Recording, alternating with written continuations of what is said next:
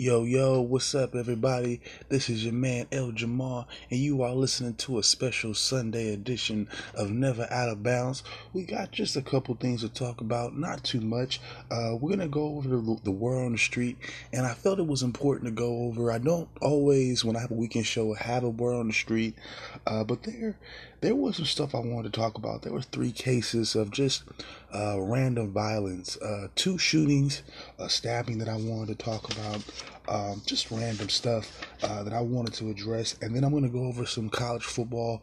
We had a big, busy day yesterday, some close games, some upsets that I want to talk about. I was right about a couple things. I was wrong about a couple things. We're going to talk about that.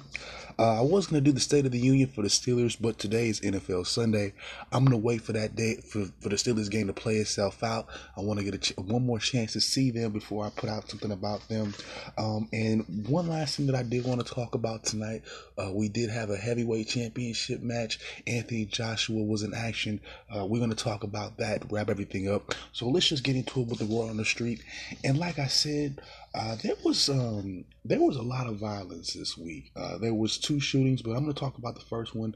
The first one was in Middleton, Wisconsin. Now this is a suburb outside of the state capital of Madison. This is also where one of their prominent universities is.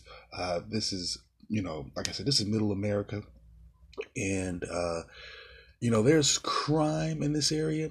I would say in the Milwaukee area, but it's not necessarily, on a pandemic level or worrisome level. But just on this, on this occasion, on this Wednesday of this week, a gunman opened fire and on a software company. It was called WTS Paradigm, and he wounded 4 people.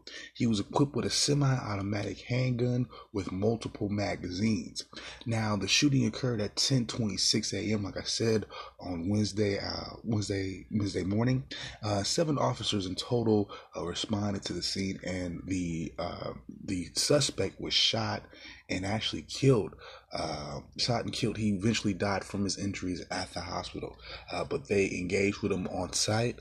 They didn't really mince any words or anything like that. They just kind of took him out the game. The victims, last time I checked, were in serious condition, but they should pull through. And the identity of the shooter was withheld by wishes of his family. So, there's no real idea of who it could be, but what the majority of people are gonna say. In other news, in terms of the violence, this one was pretty much shocking to me, just because of who was involved. This happened in Queens, New York, around 3:30 in the morning. This would be believe either Thursday or Friday, but like I said, 3:30 in the morning. 3 infants, including the 3-day-year-old. The rest of these children were about 10 months old, and it was 3 infants and 2 adults. They were stabbed in a Flushing neighborhood daycare.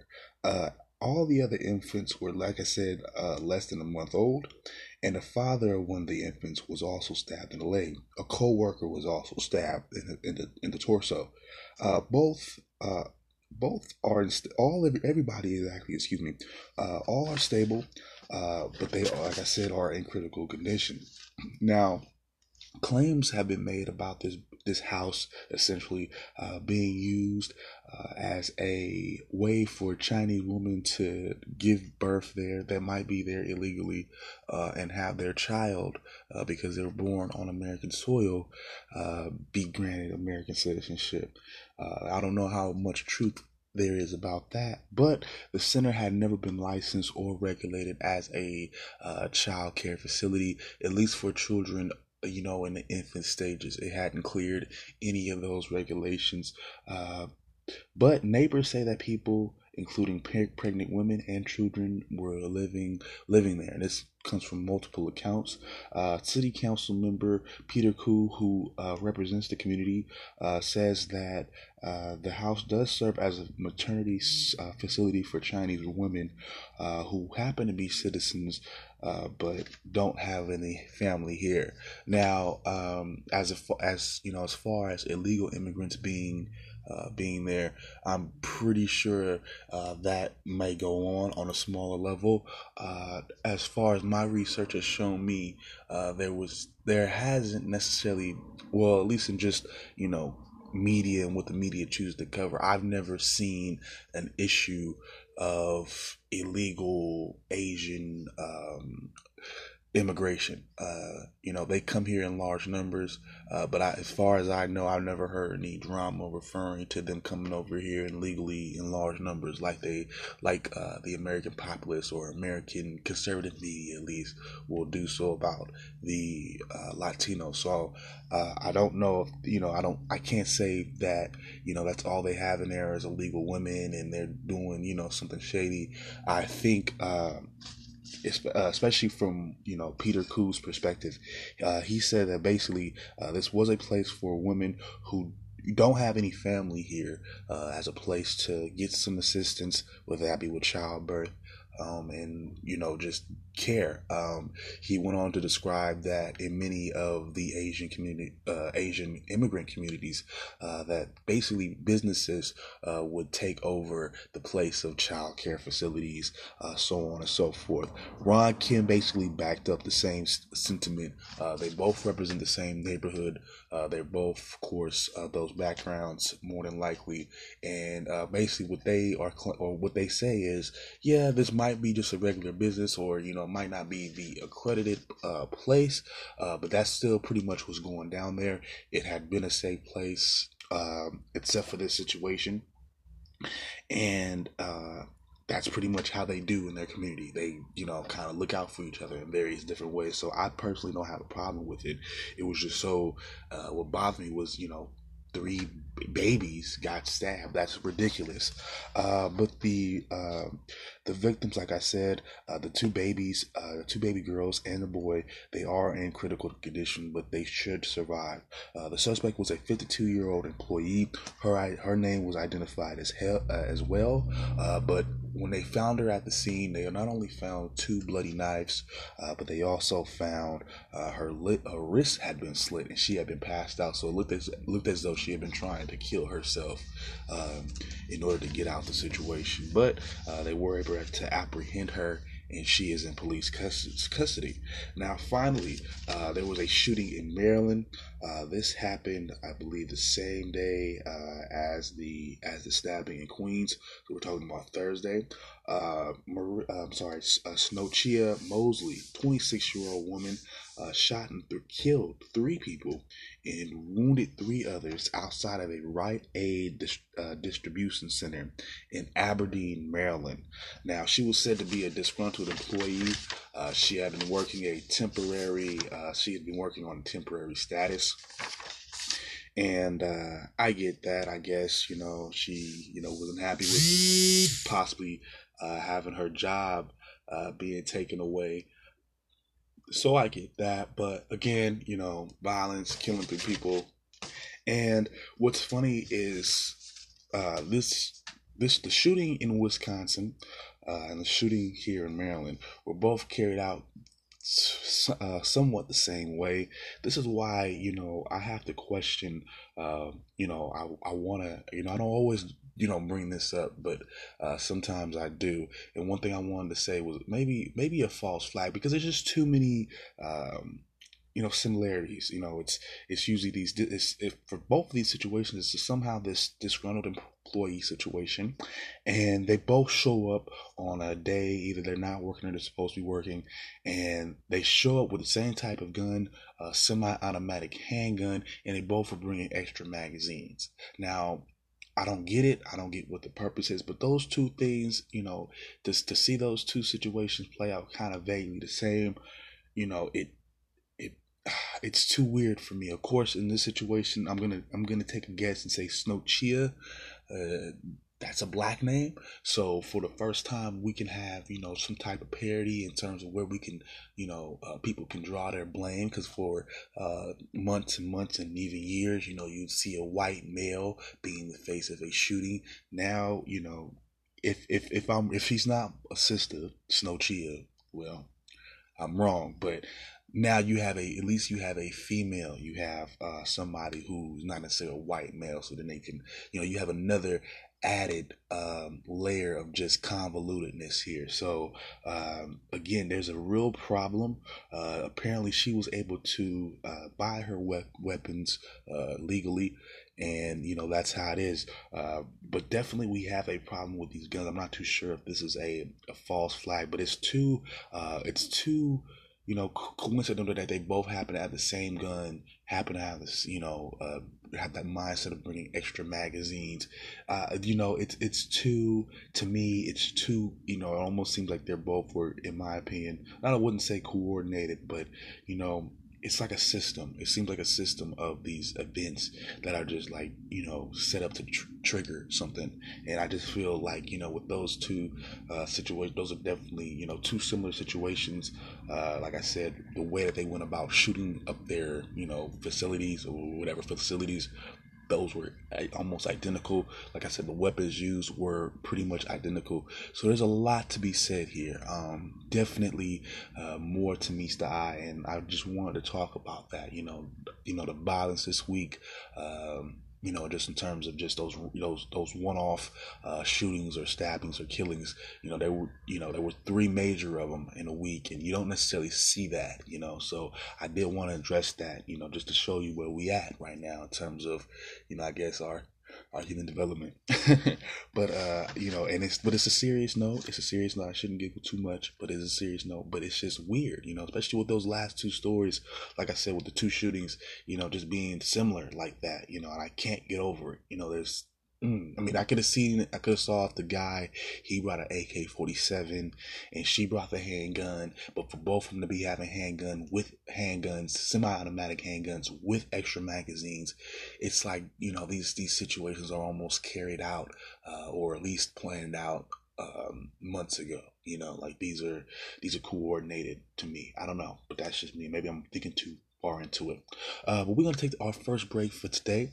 And when we come back, we're going to get into some college football. We're going to go over some scores. Like I said, there was a couple upsets, and a couple near calls for some top ranked teams as well. So we're going to get into that too, y'all. All right, y'all. We'll be right back. All right, ladies and gents, we are moving along. Like I said, we're going to talk a little bit of college football. I got all the top 25 scores here.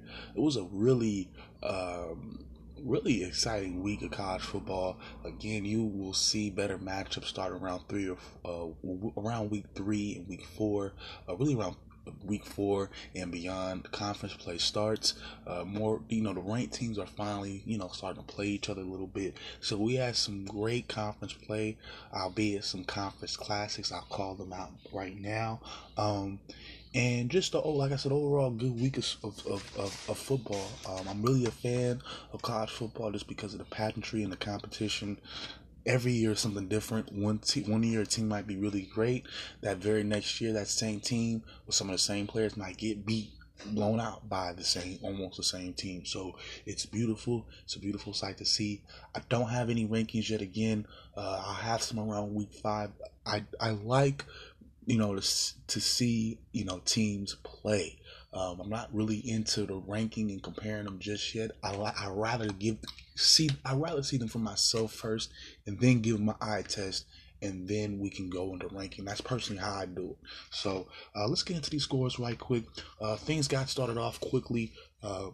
Penn State dispatched conference rival Illinois 63-24. Number 23 Boston College took an L. They got beat by Purdue 30-13. And if I wanted to make a bold statement real quick, Purdue is on the rise. Watch for them to turn some heads next year in their conference.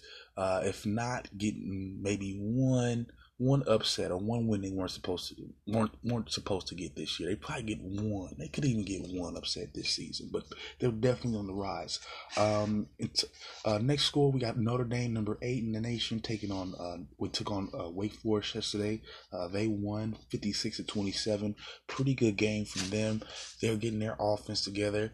I think they can remain at least in the top 10. I know they play SC at some point.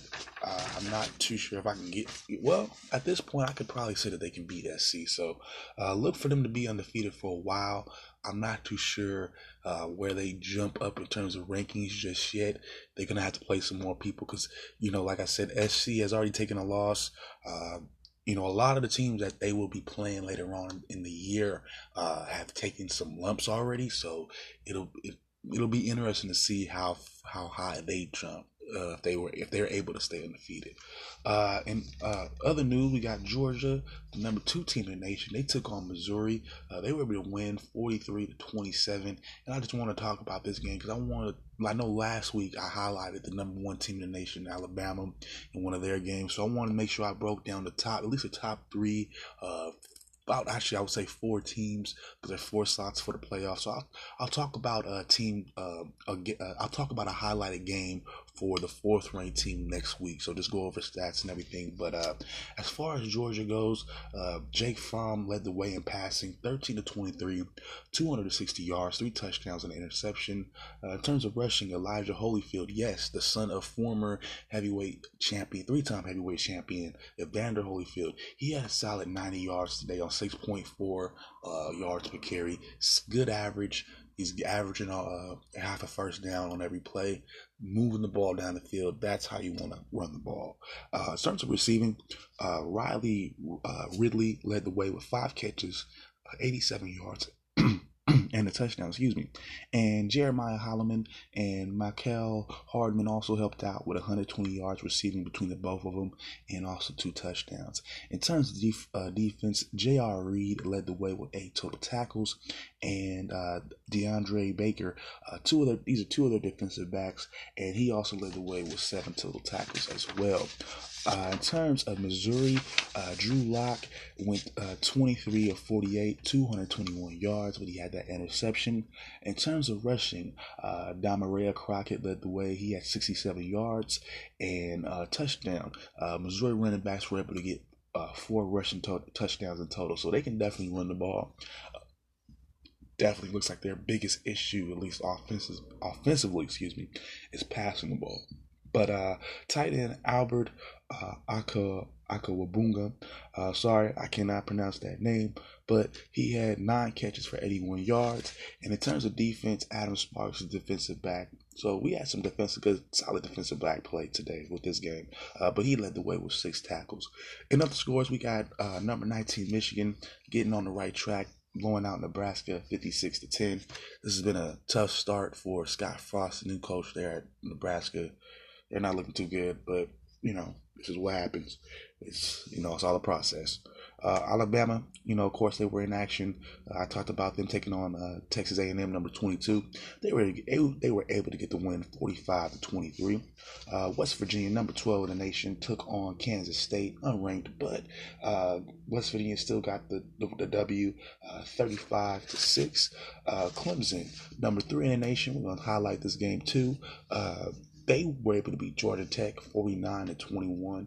Now, in terms of passing, the freshman Trevor Lawrence, he got the start. He went 13 of 18, 176 yards, 4 touchdowns and an interception. The senior Kelly Bryant also got some action as well, scoring a touchdown through the air. In terms of rushing, their Heisman hopeful, Travis Etienne, definitely led the way today. He had 121 yards on 11 carries, and he averaged 11.1 yards a carry. So that's really good. That's over a first down. He was definitely moving the ball down the field. He had a rushing touchdown, and he also caught a touchdown as well. So all over the place, good effort, and those were definitely Heisman stats. Tavion Feaster also had 75 yards on the ground and also a touchdown. In terms of receiving, Justin Ross led the way. He had 1 catch, 53 yards, but he made it worth it with a touchdown. And 3 other receivers caught touchdowns for Clemson. In terms of defense, senior linebacker J.D. Davis led the way with 10 total tackles and a sack. Now, as far as Georgia Tech is concerned, in terms of passing, Tobias Tolliver went 2 for 2, 28 yards and a touchdown. And if those numbers look weird to you, that's not something you're used to. Well, I'll tell you a little bit why. That's because Georgia Tech is one of the few teams that runs a legit triple option, which means add running back. They probably at least have two running backs. Getting carries, fullback, and then running back. There's a lot of running too, so a lot of pitches, a lot of actual read option plays, not a whole lot of passing. So if that's not what you're used to, if you're not used to seeing 28 yards passing and maybe just one touchdown, that's why. But you will see them get a couple touchdowns, and their backup quarterback Taquan Marshall did that. He got 47 yards and a touchdown. Running back Nate Cottrell also helped out with a touchdown as well. In terms of receiving, Clinton Lynch led the way for Georgia Tech. He got 3 catches, 57 yards, and a touchdown. And in terms of defense, the defensive back Malik Rivera led in that department. He had 6 total tackles and an interception.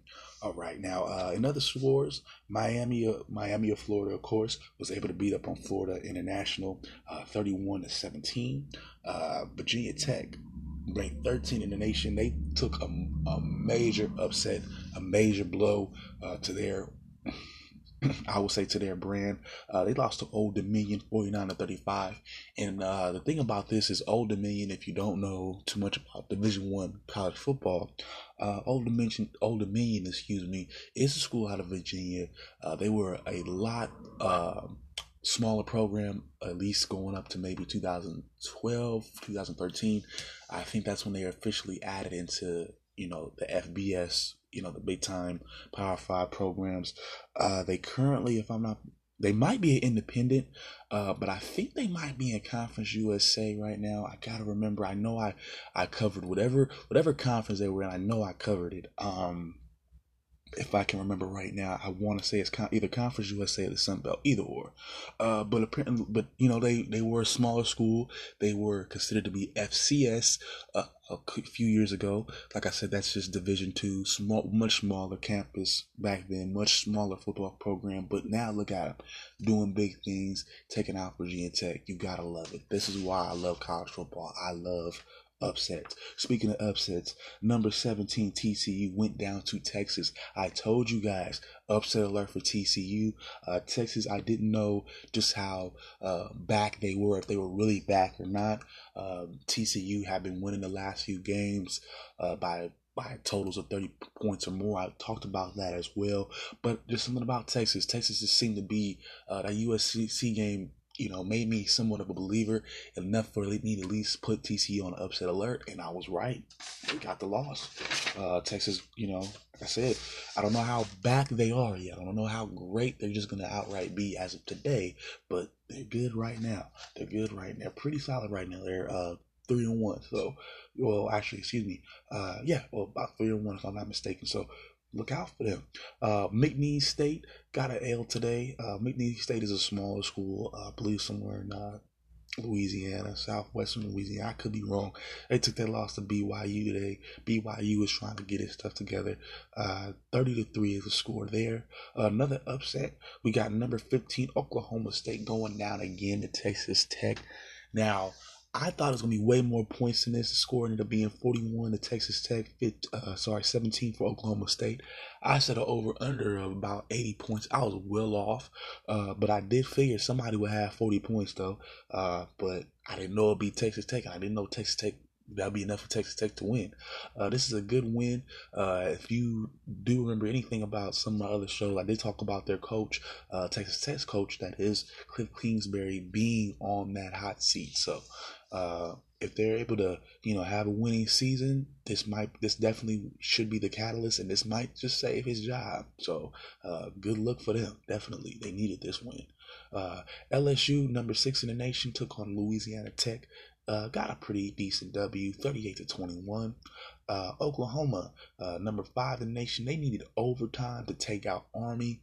I'm not very convinced. I'm not as confident as Oklahoma as I thought I was. So let's see how they progress in the season.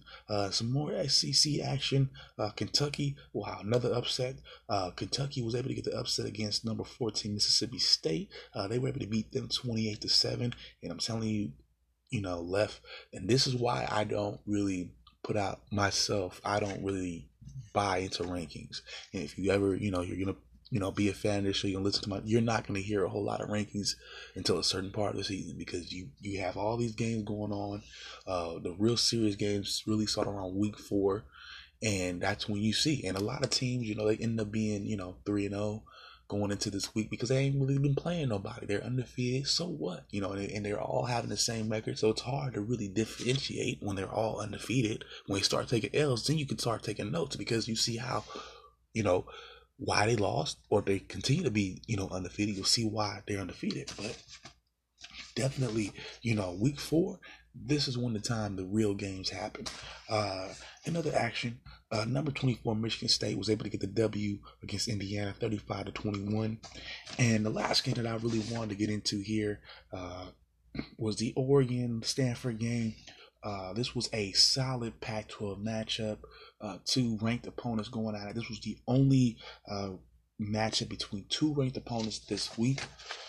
It was a good telltale sign. It was a sign. Basically, I can't necessarily say Stanford, is going to outright win the Pac-12. I say it's a good showing from both teams, including Oregon, even though they got the L. Stanford wins 38-31, of course. Let's just go over the stats first, and I'll talk more about how I feel about the game in a second. Now, in terms of passing, KJ Costello went 19 for 26, 327 yards, 3 touchdowns. In terms of rushing, the All-American Bryce Love, he went just 89 yards and a touchdown. In the receiving department, 2 tight ends got some action. Caden Smith, he had 6 catches, 95 yards. And Colby Parkinson, he also had 3 catches and 50 yards. Receiver J.J. Arcega, he really had a pretty good game in terms of the receivers. He had the best game, I would say. 4 catches, 84 yards, and 2 touchdowns. And in terms of defense, linebacker Jordan Fox led the way with 9 total tackles and a sack. Now, in terms of Oregon, Justin Herbert went 26 of 33 in terms of his passing, 346 yards, a touchdown, interception. Rushing, CJ Verdell won 115 yards and touchdown. Tony Brook James, he also had a touchdown as well. In terms of receiving, Dylan Mitchell, he had 14 catches for 239 yards, so he really had a monster game. He really seemed like he had something to prove. Tight end, Jacob Breland, he also had a touchdown. And in terms of defense, Troy Dye had 7 total tackles. Linebacker Troy Dye had 7 total tackles, and linebacker Justin Holling had 5 total tackles and a sack. Now, despite the loss, I still thought Oregon played a really great game. We were leading at a lot of points in the game. There was a controversial call. I'm still going back and forth whether or not I thought it was a touchdown for the Ducks or not. We did give up the game, and I say we because the Ducks are my team. I think we did give up the game in certain parts in the second half. Passing defense-wise, we had a bend but don't break style, which eventually ended up breaking at certain parts. But what I will say is we made one of the better running backs in the nation look a little bit human. We kept Bryce Love to just a touchdown and just 89 yards. We kept him under 100 yards. And one thing I will say is Oregon usually has a really good rush defense, and our defensive front 7 really played a good job that day yesterday, just trying to keep everything in front of us and maintaining. And even looking at the passing and just knowing what Stanford has. Stanford is a team that, uses a little bit of everybody. They're a really smart team. They have been for a while. They've challenged for been in the national championship picture, and many times they've won Pac-12 titles. So they definitely know how to win. They've won major ball games, so they know how to get down. And they have players in all different positions. And what I will say is the main thing that got us, even in the passing game, and I know other teams won't have it. This is why, even though we'll take this L, and I'll take it for now, but I know that we still should be all right through the rest of the season. Stanford was able to get some production from their tight ends. Caden Smith, like I said, he had 95 yards. Kobe Parkinson, he had 50 yards and a touchdown. He was able to score. I don't think other teams are going to be using or have as great tight ends as Stanford, and I think that the tight ends alone, in my opinion, at least in terms of matching up against our pass defense, was pretty much the factor for me. Um, you know, Even with Arcega scoring twice, again, we kept Bryce Love down to 89 yards, but the problem was matching up against those those tight ends. They were, in my opinion, they were the ultimate factor, in my opinion. And then also Justin Herbert, he did throw an interception. It was costly, but I think we made a good account for ourselves. Being a team that's been through what we've been through in the past few years, to even go at it back and forth with a number 17 and be up on them, the number 17 in the nation, that means something. And another reason I feel comfortable is because the last two games, Stanford had only allowed 7.7 points a game. We obviously went well beyond that. Stanford had a good defense coming into this game, and I know for a fact we can score on them. We can score on anybody. So I think Oregon will take this L. I think Stanford is definitely going to take the win and do better. Do great things. They should, in my opinion, still be able to win the conference.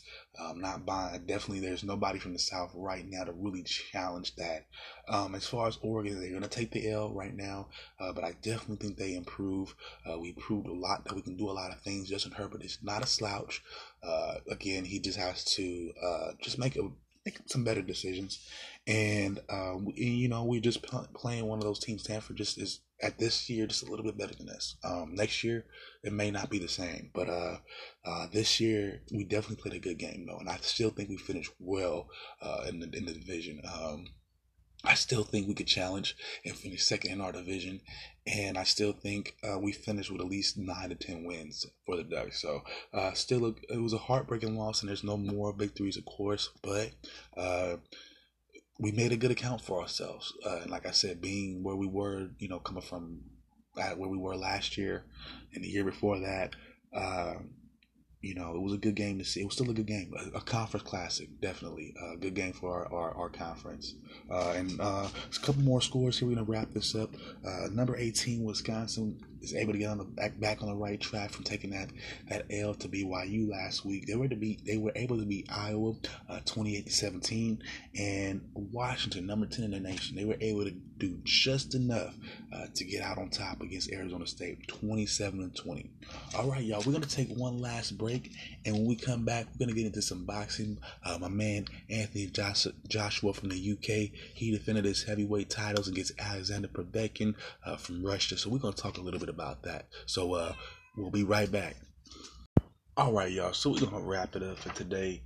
And like I said last night, there was a heavyweight championship bout. Your boy from the UK, Anthony Joshua, now standing at 22-0 with 29 KOs, took on Alexander Povetkin, who's now 34-2 with 24 KOs. Now this was for the IBF, IBO, the WBA, and the WBO heavyweight titles. You don't know about the IBF or the IBOs. That's just a boxing sanctioning, body. That's all. Their own little group. They have their own little belt and their own little champion. A lot of people will say, a lot of these belts don't mean a whole lot, which, they can or cannot depend on, who you're talking to. But they are belts, and they do carry, some type of prestige. And I would say if if a boxer wants to prove his, get some type of backing or some type of following, I will get one of them. Joshua has 4 of them. So he's a big time dude. He's a big time heavyweight. He got in the ring with a solid, a real solid former champion in Povetkin. Really solid power puncher. He's been in there. I think with one of the Klitschko's. Been in there with a lot of the top heavyweight guys, and he was a former gold medalist. So he's coming from a strong, at least from for Povetkin, he's coming from a strong background. Definitely came in, like I said, definitely came in ready for the fight, battle ready. He tested Joshua, I would say, early throughout the fight, and but and one thing I will say is you could tell because he eventually Povetkin, he outlanded Joshua in power shots, 43-37, so not significantly. And these numbers, I know you looking at last week's fight, the middleweight, welterweight fights and the middleweight fights. You're like, man, these guys threw for way less punches, but these are a lot heavier shots, y'all.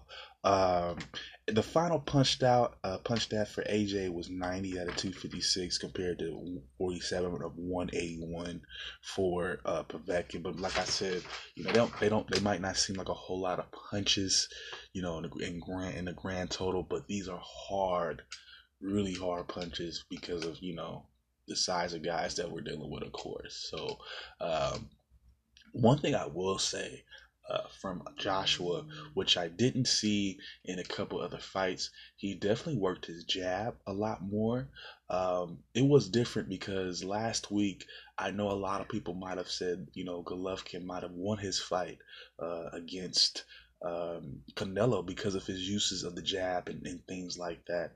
But I think the difference between what Anthony Joshua was doing compared to Triple G was Anthony Joshua really used his jab to set up power shots and to get Povetkin in a certain position to take him out of the game to really hurt him. Triple G, on the other hand, used the jab frequently. I will give you that, but albeit it was more just to, in my opinion, just to score, just to have it kind of be seen, as opposed to set anything up, as opposed to really work on Canelo, and that's what he should have been doing. And he should have been trying to beat Canelo as opposed to just, oh, let's just take it to the scorecards. That should have been his intention, and that's what Joshua's intentions were clear from the beginning. Yes, he was throwing a lot of jabs. Yes, Povetkin at the end of the day might have landed more power shots, but his intention was to really get in and set up power shots. He landed a lot of body shots as well. So the point was to take him out and to really develop a strategy to do so and use the jab in order to do so. And like I said, Povetkin was a serious, was a game challenger. He stayed right in Anthony Joshua's face when he could. He definitely responded with his own power shots. But again, Anthony Joshua is amongst the cream of the crop. He's able to get his win. He won via 7th round KO, and it was a convincing KO. It was a good knockout. It was a flush knockout, and those are the type of things you want to see. Now, the big question now for him is what's next. We all know that the big time guy, Deontay Wilder, a lot of people's favorite. I personally side with Joshua just because I like his style.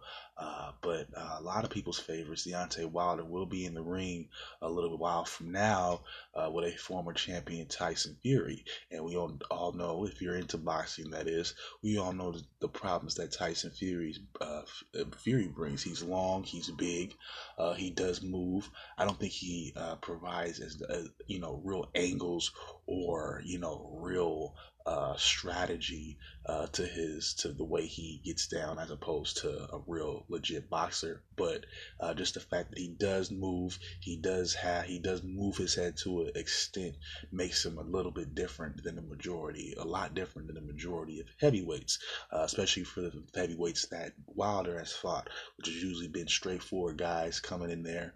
And usually what happens is they usually try to avoid his power, or they try to, well, they'll just have to, go in there after him, just based on their skill set. And when you have knockout power like Wilder does, and see, a lot of people will say, he has one in a generation talent or knockout power and all this, that, and the other. I will always equate him to a fighter from back in the day. If you would like to take the research, I'd do it just to know what I'm talking about. Ernie Shavers. I compare him to Ernie Shavers a lot. I wanted to say George Foreman, but in reality, I think George's a little bit more crisper than him. But if we're talking about just raw power, I compared him to a cat by the name of Ernie Shavers. Both have raw power. Both could knock anyone out. Both, I mean, I've seen Ernie Shavers be on the verge of knocking guys like Larry Holmes out, so on and so forth. So he has the power, uh, and they both have the power. But definitely when they got into the ring with the class acts, for Ernie Shavers, it was Muhammad Ali. And for a lot of these, power punchers, usually it is a boxer that takes it to them. For Marvin Hagler, it was Sugar Ray Leonard. And even for Shaver's sake, in one of his bigger fights, the fight with Holmes, he was able to crack the shit out of Holmes, real shit. And Holmes was damn near out, but Holmes was able to get up. He knew what he was doing. He had some wherewithal. He had been trained by good trainers, and his boxing skills was able to get him back conscious and able to win that fight. And I think Joshua just has that little extra IQ, that would make Power. Yes, if he gets hit, you still don't know because you have to get hit, but he would definitely be aware of it. He would definitely be cautious of it, and he would know how to avoid it for as long as he could, through means of just outworking Wilder with the jab. We all see that he has that. He does have an uppercut, which could offset Wilder's power. Anything that's not of the norm, anything not a straight or a hook, could offset a power puncher.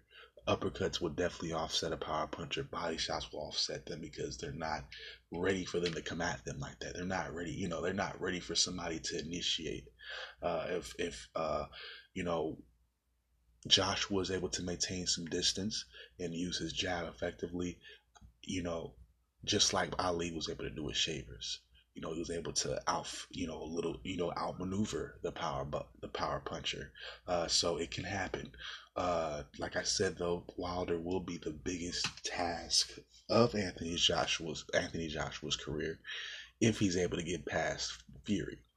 Fury will be a good opportunity to see if Wilder can close down distances, if he can use his brain as well as his brawn. In all his fights, I've seen him beat on guys. I've seen him knock guys senselessly out, and that's fine. That's a great way to win. But when is that? What do you do when that doesn't work? And the human body is